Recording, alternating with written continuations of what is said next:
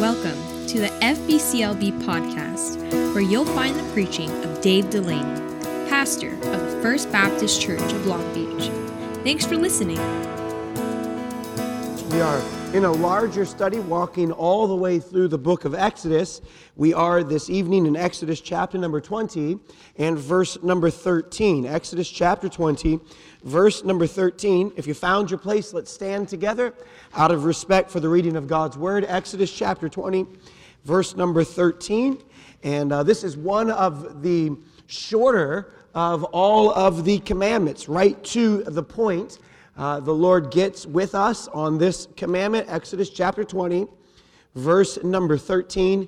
The commandments really begin, verse number 3, and we've talked already, verse number 1 and verse number 2. Man, these are from God, and how important it was to have the understanding that this was God's plan. This is the instruction from God on how He intends for our lives to go. You say, well, why does God have instruction for us on how our lives should go? Well, because God knows best on how we should use the lives that He's given to us. And so we walked verse 3, no other gods before me. Got down then verse number 7, thou shalt not take the name of the Lord thy God in vain. Verse number 8, remembering the Sabbath. Verse number 12, which Derek tackled last week, honor thy father and thy mother. And we come this evening, verse number 13, and thou shalt not kill. Thou shalt not kill. Let's read that verse together. Ready? Verse 13. Ready? Let's read. Thou shalt not. I started to make a list of all of the cold-blooded murders that are recounted in the Bible.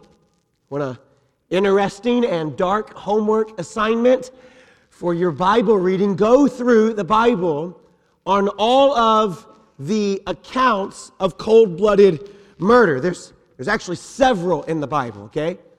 And there's actually several reasons for why murder was done. One was greed. Think someone wanting something else that someone else has, and they want it for themselves, and so they're going to go and they're going to kill that person, and they're going to take it in order to have what that person has. Think Esau setting out to kill Jacob because Jacob now has the birthright and the blessing, and so Esau has in his mind to kill Jacob in order to gain what Jacob has. Jealousy is another reason, which is similar to greed, but different. Similar in the sense it's wanting what someone else has because you don't have it, but they do have it. It's more personal. It's not just that I want something, could be whatever it is, but I want in particular what you have, and I'm willing to take what you have in order to make it my own. Think Cain and Abel. Think King Saul and David. Fear is another reason that cold-blooded murder is recorded in the Bible. Someone might be able to take something away from you. Take what you have, and you don't want to lose what you have, and so you commit murder in order to protect what you have because you don't want anyone else to have it. Think David and Uriah because of Bathsheba. David has Uriah murdered because he does not want Uriah to take what he has. Cold-blooded murder. Personal vengeance is another reason. Another reason why murder is found in the Bible. Someone has simply made you mad. They just got under your skin, man. Your emotions and your anger and your temper and your rage just got going. And the only thing that was going to satisfy that rage, the only thing that was going to make it right was to kill someone, to take a life, to commit murder, to put someone to death. Think Absalom and Amnon because of Amnon's great sin against Absalom's sister. So he kills Amnon because that's the only way that this situation could possibly be made right. And what you'll find in every one of those, we could keep going, but what you'll find in every one of those is you'll find that in every case, someone values something more than they value someone. Okay? In every case of cold-blooded murder in the Bible, the person who is committing the murder, the killing, values something more than they value the someone. So because the value for this something is greater than the value that I see in someone, then it only makes sense for me to remove this someone from the occasion or from the occasion in order to get the something that I want. Biblically speaking, there is nothing more valuable than human life. Biblically speaking, there is nothing more valuable than human life. It is so valuable that God Himself descended from heaven in order to redeem that life to Himself. And this is really the premise that this commandment is going to build on. It's going to roll out as we see, not just here in this passage, but also as Jesus helps us understand this premise a little bit more. And what does it mean then, thou shalt not kill? So here's what I'm guessing. When we talked about honor thy father and thy mother, there was probably a part of you that was like, I could have done better obeying mom and dad. Could have done better talking nice about my parents. Could have done better, right? But there's when we say thou shalt not kill, there's probably a part of us that are like, phew, not guilty of this one. Like I broke all of them up to this point. I'm 5 for 5. But trust me, Pastor, I'm good. I haven't killed anybody yet. Well, buckle up. Buckle up. Because as you're probably already there, but as you'll understand from Matthew 5, where Jesus helps us understand what this commandment is, it's not just in the deed, is it? And it's not just in the deed. No, murder is in the heart. It resides in the heart. Man, what does this mean for you and for me? Let's pray. Heavenly Father, we thank you for today. Father, I pray that you would help us understand your word. In Jesus' name we pray. And all the church said together, amen. 3 ideas, then we'll walk through it. 3 ideas. Number 1, what does the 6th commandment prohibit? What does the 6th commandment prohibit? What does the 6th commandment, what does it mean that we should do, and what does it mean that we should not do? Well, we'll do with three things that it does not prohibit, 3 things that I believe it does. The 6th commandment does not prohibit self-defense. The 6th commandment does not prohibit self-defense. I'm not for sure what your notes look like, but you should scribble this one out as letter A. The 6th commandment does not prohibit self-defense. Exodus chapter number 22, verse number 2 and verse number 3. And here's what it says. If a thief be found breaking up and be smitten that he die, there shall no blood be shed for him. But if the sun be risen upon him, and there shall be blood shed for him, for he should make full restitution. If he have nothing, then shall be sold for his theft. So here's what the law is commanding, that if someone breaks into your house and is threatening your family and you in self-defense, so if the thief be found breaking up, so he snuck into your home and threatened your family in some way in the middle of the night, and in self-defense you responded to that situation with some sort of force, and the man was killed, then the Bible says that, and that man be smitten and die, then there shall no blood be shed for him. Right, so there's this immediate line drawn where the life of a man, the shed blood of a man, can only be made equal or restituted or be made right with the shed blood of another person. So think Leviticus, think eye for an eye, tooth for a tooth, life for a life, arm for an arm, limb for a limb. Like this is the order in which it is supposed to flow out according to God's civil law. And what he says here is, If you had no other choice because you were trying to defend yourself from an intruder, and as a last resort, this person was killed because you were defending yourself, then there's no guilt found there. That's why verse number 3, when it reads, and if the sun be risen upon him, that meaning, the meaning of that phrase is so you could see what was happening. Right? So you could discern what was taking place, and there were other choices. There were other options that could have been done. So the sun's risen, and you aren't just reacting in self-defense, but now you're acting in some sort of premeditated way or some sort of intentional action towards someone. If that happens, where there shall be blood shed for him. That's what he's saying. So if it's intentional and responsive, then there shall be blood shed. But if it's in the middle of the night and you're waking up and some intruders coming in your home, well, this commandment does not prohibit that. Self-defense, then, is not a violation of the sixth commandment. Letter B, the sixth commandment does not prohibit capital punishment or the use of lethal force. Genesis chapter number 9, verse number 6. Whoso sheddeth man's blood, by man shall his blood be shed, for in the image of God made he man. Okay, so watch here. He just put a weight on man's life.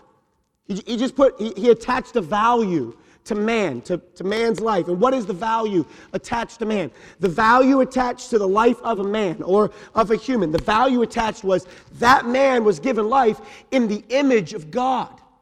And so his life is a picture, is an image of God, so that any attack on a person, any attack on a human being, any violence done toward, this is an attack, this is violence toward not somebody who just bothers you, but this is an attack, violent act against the image of God. Because this person represents the image of God. So you are attacking the very image of God. That's what he says in Genesis chapter number 9. So he's adding value there. But he's also saying that if you do take someone's life, the only restitution that can be made back is that your life then be given just the same. If you shed man's blood, by man shall your blood be shed. Capital punishment for murder was not considered an assault on the image of God, because capital punishment for murder is a defense against assault on the image of God. So human life is so precious that taking human life should and ought to be punished severely. That's really the weight of Genesis chapter number 9. But what he's saying is it's punished severely with what? It's punished severely with capital punishment or the use of lethal force. And I'm not trying to make any sort of political statement in that way. I'm just simply telling you what the Bible says and how that weighs out into how we view our world today and view the things that ought to be happening in our world. It's certainly true that there are cases where that sort of diagnosis or the reading of that situation is done correctly, and there are cases where the reading of those situations are done incorrectly. But if someone misuses their authority, they answer to God for how they misused their authority. If governments misuse their authority, they answer to God for how they misuse their authority. Our statement, our position, according to the Word of God, is simply that capital punishment is a means of protecting any sort of assault or attack on the image of God in the value of humanity. So, sixth commandment, according to the Word of God, does not prohibit self-defense, does not prohibit capital punishment or the use of lethal force. Third, the sixth commandment does not prohibit a just war. Now, peace is always the goal. Peace is always what we should strive for. That's certainly true. But war is sometimes necessary in order to defend peace. We obviously see this from the Old Testament, where warfare is not prohibited because God is telling Israel to go into war, telling Israel to go into battle. Even God himself in the Psalms declares himself as a warrior. That's a really interesting tag that the God gives himself in there. He's our shepherd. We like that image. But also, he is our warrior in that he is fighting for us. So God, in the Old Testament, obviously sends Israel into battle, tells Israel that he is a warrior for them. But even in Romans chapter number 13, the Bible says that the duty of a state-appointed government and the duty of agents of the government and the duty of the military is to protect, it is to serve, it is to look out for the innocent life of its own civilians. So we would believe that the Sixth Commandment does not prohibit what theologians would call a just war. So what that would mean is you're not just going into war, going into battle simply so you could gain land or so you could be rich or so you could dominate someone else in your quest of world domination. It's not the idea, but a just war in the sense that your civilians or the people who live in your city, that they are under threat or being attacked in some way, man, then it is the government's job to protect and defend the innocent lives of its civilians. And so we would say the Bible does not, in the Sixth Commandment, the Bible does not prohibit war in that way. It does not prohibit capital punishment or the use of lethal force. It does not prohibit self-defense. So three things that we believe it does prohibit then. Letter, what are we, D, right? So it does prohibit premeditated intentional murder.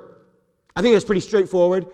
The Bible prohibits premeditated intentional murder. You see this several times in the Old Testament, some of the references we've already given to you, but where someone, for whatever reason, has valued something above someone, and in order to gain the value of this something that they want, they ended the life of this someone because they wanted to gain this something. You could talk about Naboth being and his vineyard as an example of that, right? So think all those Old Testament stories of how men or women used some sort of force in order to gain something that they wanted because somebody else had it. The Bible strictly prohibits what we would understand as premeditated intentional murder. You went out to get someone because they made you mad in some way, and this is a violation of the commandment. Letter E, the Bible prohibits premeditated, or the Bible prohibits unintentional, or unmeditative, I guess if that's the word, unintentional murder. This is really interesting. You could read like Deuteronomy 19, Deuteronomy 20. There are some really interesting analogies of how this law works out. Deuteronomy 19 is a story about an ox that breaks out of its pen and then runs around the city and kills someone. How many of you remember reading that in your Bible reading? You're like, what is this talking about? And if your ox that's crazy and reckless, if it breaks out, you know your ox is crazy and reckless, but it breaks out of its pen and it goes and kills your neighbor, then you're guilty of that person's death, right? According to Deuteronomy chapter number 19. It's not intentional, premeditated, but it is unintentional. It's what we would call in our day and age voluntary, right? Or involuntary manslaughter. It would prohibit any sort of reckless, involuntary manslaughter. Someone who's driving recklessly and hits someone who's driving drunk and kills someone. They didn't set out to do it intentionally. It wasn't premeditated, but it happened because they were reckless or because they were careless. Man, this would be a violation of this commandment. The Bible prohibits premeditated intentional murder. The Bible prohibits unintentional murder. It's not premeditated, but it's simply reckless. Number 3, or the last one there, the Bible prohibits negligent homicide. The Bible prohibits negligent homicide. There's this unbelievable story that happens in Deuteronomy chapter 22, verse number 8. So here's how the law works out. Here's what he says in the law.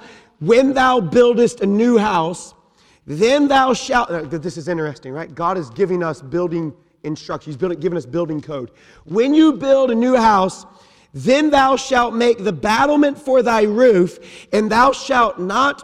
And thou let me try it again. And that thou bring not blood upon thine house, if any man fall from thence.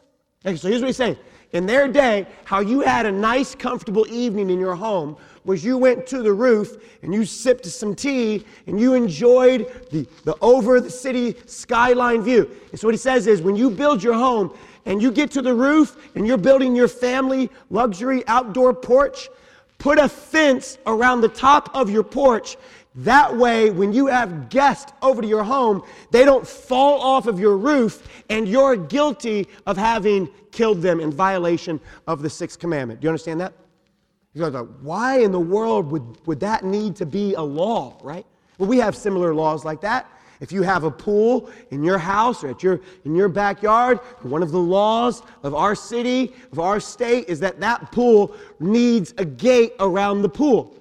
Hey, how many of you understand this law, right? Well, why? Why does my pool need a gate around the pool? Because it's my pool, it's my backyard, right? Well, it needs that in order to keep, something from negligent from happening. Some child wandering into your backyard and then something tragic happening as a result of it. Exodus chapter number 21, verse number 28, verse number 29. If an ox gore a man or a woman, that they die. Good. Another random story right in the middle of Exodus. If an ox gore a man or a woman, that he die, then the ox shall surely be stoned, and his flesh shall not be eaten, but the owner of the ox shall be quit. But if the ox were wont to push with his horn in time past, and it hath been testified to his owner, and he hath not kept him in, but that he hath killed a man or a woman, the ox shall be stoned, and his owner shall also be put to death. Did you see what he's saying? He said, so you have this ox in your backyard, and it got out, and it has no history of being reckless or being chaotic or being crazy, and then that kills someone, and that's a shock to you, and that's a shock to your neighbors, and that's a shock to everyone else in the neighborhood. Well, then just put the ox down. But if your ox is crazy and reckless and it's been out before and it's hurt other people and you know about it, people have testified to you about it, but you don't take care of it, well, then that's on you. Did you see how that works out? He says, then that would be a violation of this commandment. So the prohibition then would be that this commandment prohibits negligent homicide. And at first, when you read through all of that, especially in your Bible reading, so if you're reading the Bible from Genesis to Revelation, you're not in any sort of break-up pattern, but you're just going from the first book to the last book. Right now, you're probably where I am. You're around the end of Deuteronomy. How many of you are around the end of Deuteronomy in your Bible reading? And you're going, oh, my word, how many more of these passages do I have to read? What is all of this about? This is the Lord instituting and explaining and applying and illustrating what He has given right here in Exodus chapter number 20. The laws sound strange because you and I don't fear being ran over by a bull when we cross the street. But you and I do fear of being hit by a car while we're walking across the street. So we can understand it in those terms and in that sense. In a similar way, God is teaching us, that these things, the first three, would not be prohibited in the sixth commandment, but the back three would be prohibited in the sixth commandment. Number two, how is the sixth commandment pertinent? How is it pertinent? Well, the sixth commandment certainly applies to us in all the same ways that we just saw right there. But the sixth commandment, it also applies to us in other ways, right? And again, no attempt to be political tonight, just an attempt to reaffirm the value of a human life. And that would be this. The sixth commandment speaks specifically to the issue of suicide. It speaks specifically to the issue of suicide. That there is almost no topic that is as painful as suicide, especially for those who have experienced it with their friends or their family in some way. But suicide would be a violation of the sixth commandment. Suicide is a sin. Suicide is not an unforgivable sin. It is not an unpardonable sin, but it is a sin nonetheless. And for centuries, the church has actually stood against this idea. They've said this suicide is not something that, as God's people, we ought to do. Why? Because it's self-murder. That's what it is. You are, in a sense, devaluing your own life, and you're valuing the problems, whatever they may be, however real they may appear. That's actually a very interesting study as well. There are 5 instances of suicide in the Scripture. Judges 9, 1 Samuel 31, 2 Samuel 17, 1 Kings chapter 16, Matthew chapter number 7. And all of those contexts of suicide, in every one of those contexts, there's some sense of shame. There's some sense of defeat. There's some sense of failure that this person has. And in the moment where that person is feeling that fear or shame or failure, in the moment, man, what are they valuing? They're not valuing their own life. They're valuing the idea that in some way they've brought shame on their family. In some way they've brought fear to everyone. In some way, all these external things are more valuable than their own life. And so people would be better off without me. And there could be nothing farther from the truth. And listen, God does not lead us into situations where violating His commandment is our only or our best option. Your life is precious to God regardless of the pain that you are experiencing in your life right now. Your life is precious to God regardless of the pain that you are experiencing in your life right now. And what suicide does is suicide values the pain that I am experiencing in life over the truth that my life is precious to God. Do you understand that? Suicide values that. Again, going back to the idea, there's nothing more valuable, there's nothing more precious than human life. The commandment speaks specifically to the issue of suicide. Second, and I think probably obviously, the commandment speaks to the issue of abortion. The Bible teaches us that life begins at conception. And actually, up until recently, everyone, at least in the Western world, agreed with the idea that life begins with conception. But whether everyone agrees or whether no one agrees with that principle does not matter. It is still true and right. And if your biological life begins at conception, then that also means that at conception, that is a person made in the image of God, created to honor God, created to live with a purpose from God, and that life deserves to be protected. That life above all deserves to be protected. We believe that this issue then would speak to suicide. We believe this issue would speak to abortion. We think third, this issue would speak to euthanasia.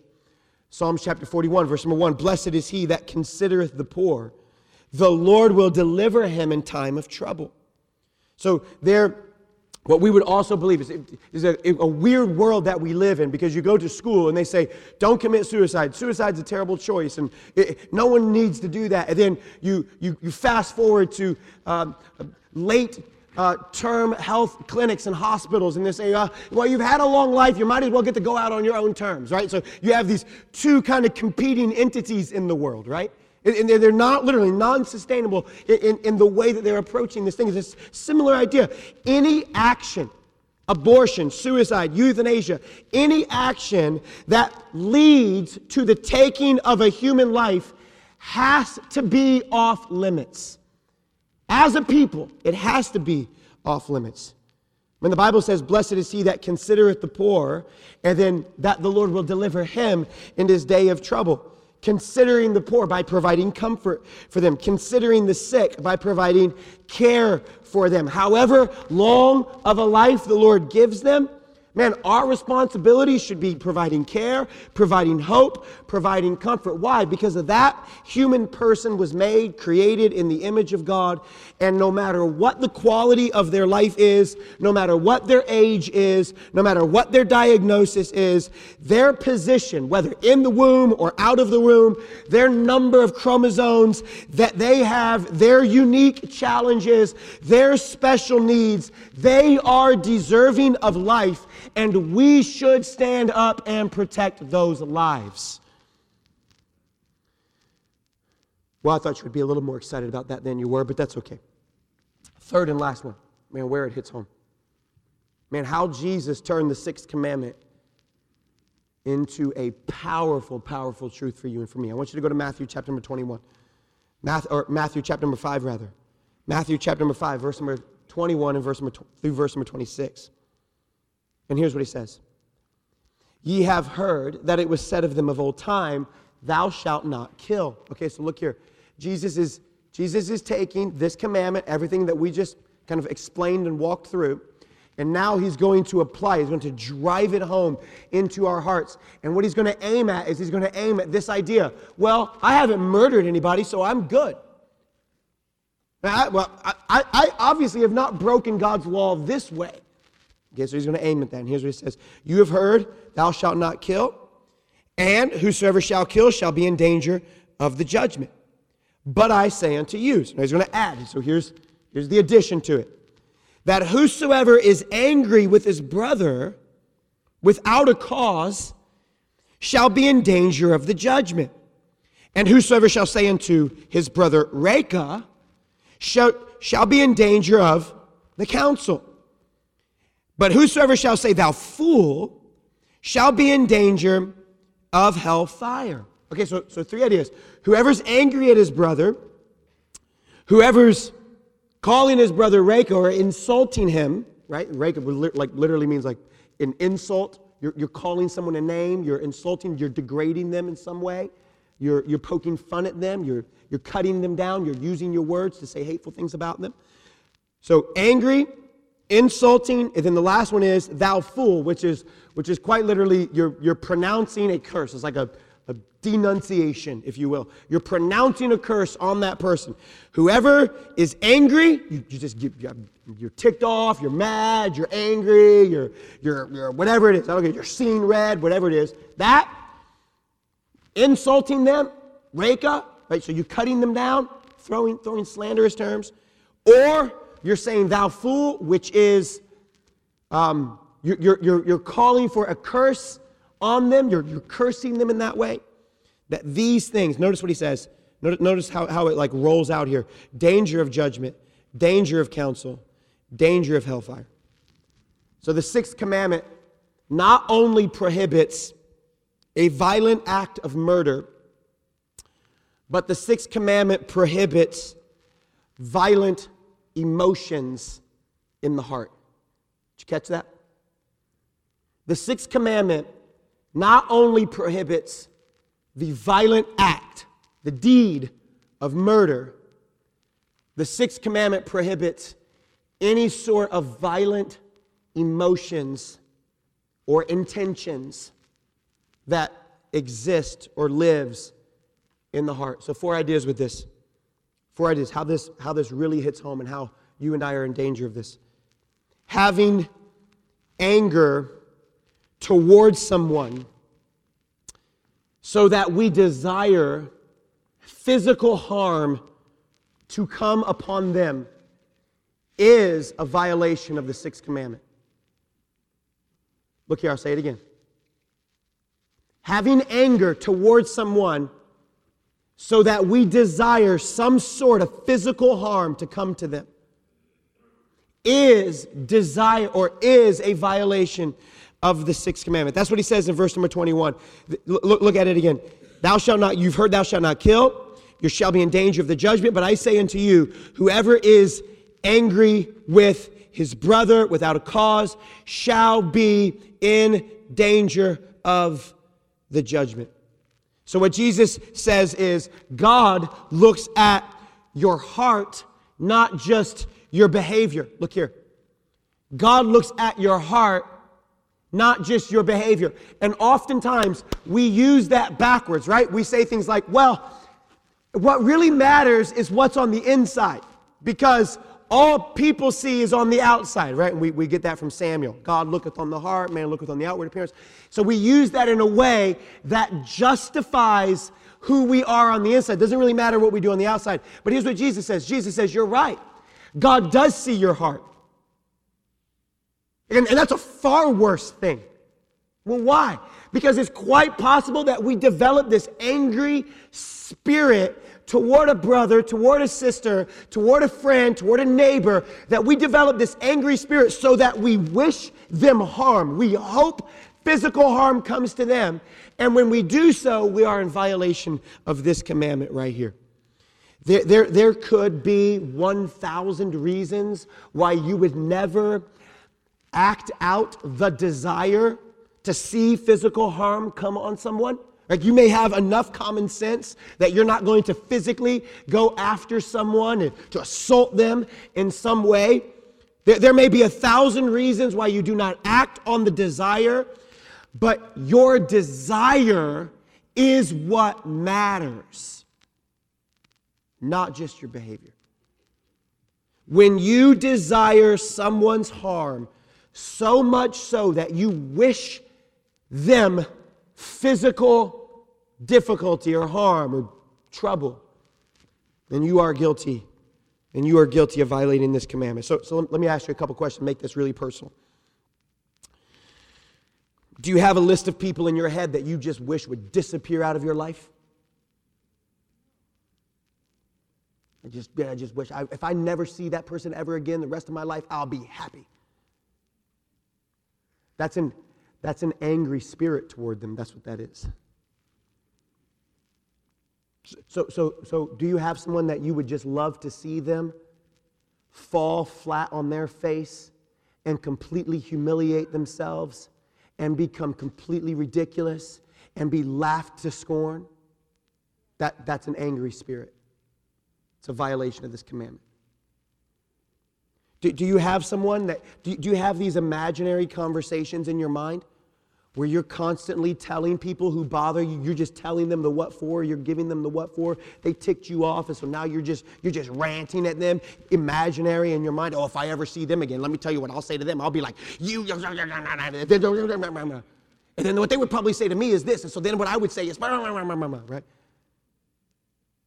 You're guilty of an angry spirit. Do you have a girl in the high school or in the college class that you just pray that she would inexplicably gain 30 pounds overnight so that way you would be the pretty and popular one? That's an angry spirit. That's an angry spirit. Do you have some sort of fit of rage where you just got to go let off some steam, punch the wall, kick the tire in order to work it out? And then you can do that, then you can come back and you'll be okay then? See, that's an angry spirit. I have a sermon I preach, maybe we'll do it in a couple weeks from now, but I have a sermon I preach about an angry spirit. Man, and how prevalent this angry spirit is all throughout the Old Testament, and how this angry spirit wrecks families. Wrecks families. There's no flourishing wife when a man walks into a home with an angry spirit. No, she's not flourishing, she's trembling. There's no joy-filled children filled with laughter and cutting up and laughing and having a good time when dad comes home ticked off at the world. There's no bouncing. There's no children are heritage of the Lord and our blessings. They're arrows in the hands of a mighty man when dad comes home angry. And we can joke and we can laugh. And we can go, that angry spirit, yeah, I get mad sometimes. I can just go punch the wall every now and then. That's a violation of this commandment. Having an angry spirit toward a brother or sister in Christ, so much so that you desire physical harm to come to them in any way, is a violation of the sixth commandment, and it's a murderous spirit. Number two, thinking of people as anything less than made in the image of God is a type of murder. Thinking of people in anything less than that person is made in the image of God is a type of murder. Look what he says in verse number 22. Let's find it again, verse number 22. But I say unto you that whosoever is angry with his brother without a cause shall be in danger of the judgment, and whosoever shall say to his brother, Raka, shall be in danger of the council, and whosoever shall say to his brother, thou fool, shall be in danger of hellfire. So the first one is he just gets angry. The second one is now we start throwing insults. We start calling names. We start poking and prodding in that way. And then the third one is he just speaks a full curse. You are a fool. The curse, thou fool, is the Greek word moros. It literally is where we get our word moron. The word literally means worthless person. So look here. He's not saying you should never use the word fool. Okay? What he is saying is he's talking about what the word fool means in their context, what it means in their culture, the weight behind it. What's the weight behind it? The weight behind it is that you see someone, you start insulting them, poking, prodding them, and now you see that person as a worthless individual.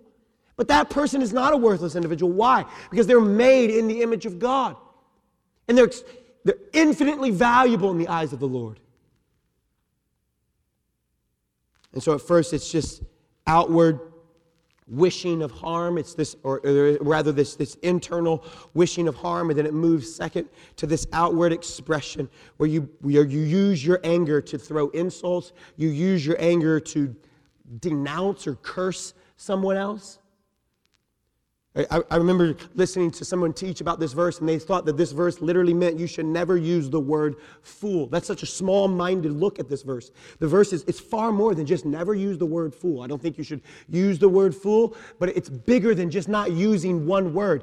It's how you see someone else. Does that make sense? It's not just don't say this word. It's look how you see the people in your life. And see them not as worthless, but see them as valuable in the eyes of the Lord. Because of this, he gives 3 corresponding judgments. I don't necessarily think you should probably read into the judgments as if they're like ascending. I don't know that he means it that way. It certainly does read in like this increasing punishment every time. But I think it particularly means that God will bring judgment on people who treat other people as worthless in their life. Adrian Rogers said on this point, and I'm quoting him now, here's what he says: murder does not come into the heart. Murder comes out of the heart.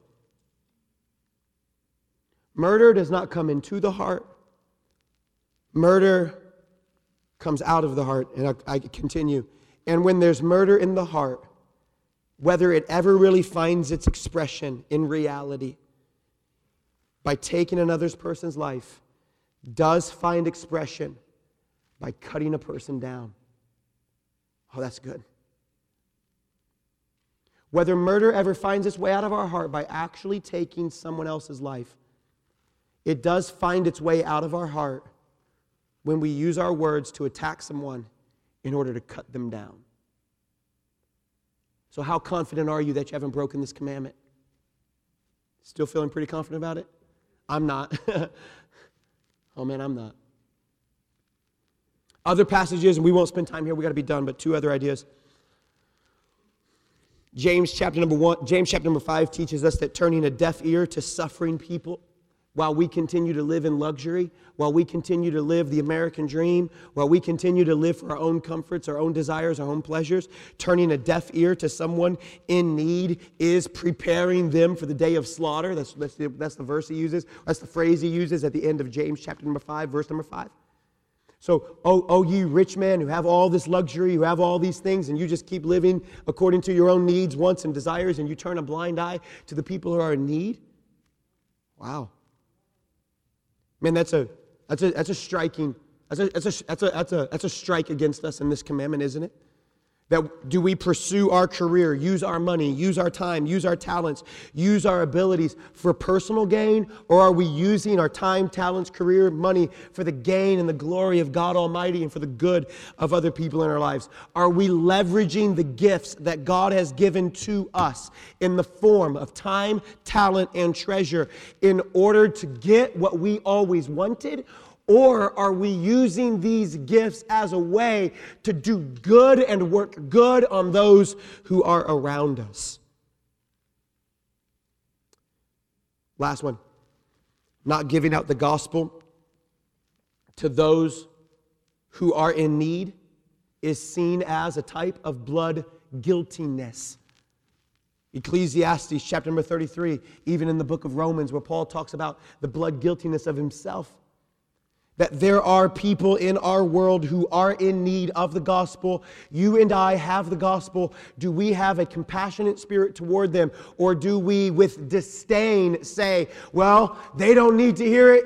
They had their chance. They're pagan or heathens or terrible. Or do we feel the weight and the burden and the responsibility to take the gospel to all people, everywhere, to all the nations, to all languages, to all tribes? Do we feel that responsibility to say that those are people made in the image of God, and they do not hear about the good grace that God has extended to us through Jesus Christ, then they will suffer the ultimate judgment, and that is they will face eternity without God in hell. If I say the number 1.8 billion, does that number mean anything to you?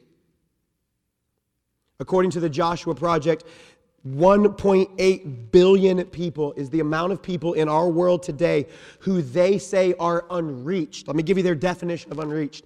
Unreached means that there are less than 2% of any evangelical presence in those cities, countries, or states. That there are 1.8 billion people where there's less than 2% of any evangelical presence at all. And it would do us good to realize that this is not just a stat. Those aren't just numbers. That those are people made in the image of God, just like you and just like me, with families just like yours, who need to hear the gospel of Jesus Christ. And that is something that you and I have. So what are we doing to leverage our time, talents, and abilities in order to get the gospel to those places, in order to get the gospel to those people? Man, to not do that, to sit back and say, well, we want to know how we can be more comfortable. We want to know how we can have all the luxuries that we want. We want to know where the coffee shop is going in the church hallway. To sit back and only concern ourselves with ourselves is a measure of blood guiltiness, according to the Bible. It's not a compassionate spirit shown to those in need. So let's make this personal. How are you and I, or what are you and I doing in order to advance the gospel into the world and into the regions of the world where there is very little or no gospel influence at all? How are you doing in your faith promise missions commitment? How are you doing in your tithes and offerings? How are we doing in those areas? You still feel pretty confident about this? I don't feel confident about this commandment anymore, do you? I feel like, oh, Lord, I failed you in this way too. I failed you in this way too. But thank the Lord that even though we failed Him, He has never failed us. Man, even though I've had an angry spirit towards someone, probably wrongfully, thank the Lord God did not have an angry spirit toward me, even though He would have been right in being angry at me. No, God had a compassionate spirit toward me, in that He sent His Son, the Lord Jesus Christ, to die on the cross in my place, that even though we were, as Paul says, the enemies of God, even though we were sinning, God sent Jesus to die on the cross in our place for us. Aren't you thankful for that? Man, and that is what ought to pull us, cause us to want to walk forward and closer in line with what He has for our lives.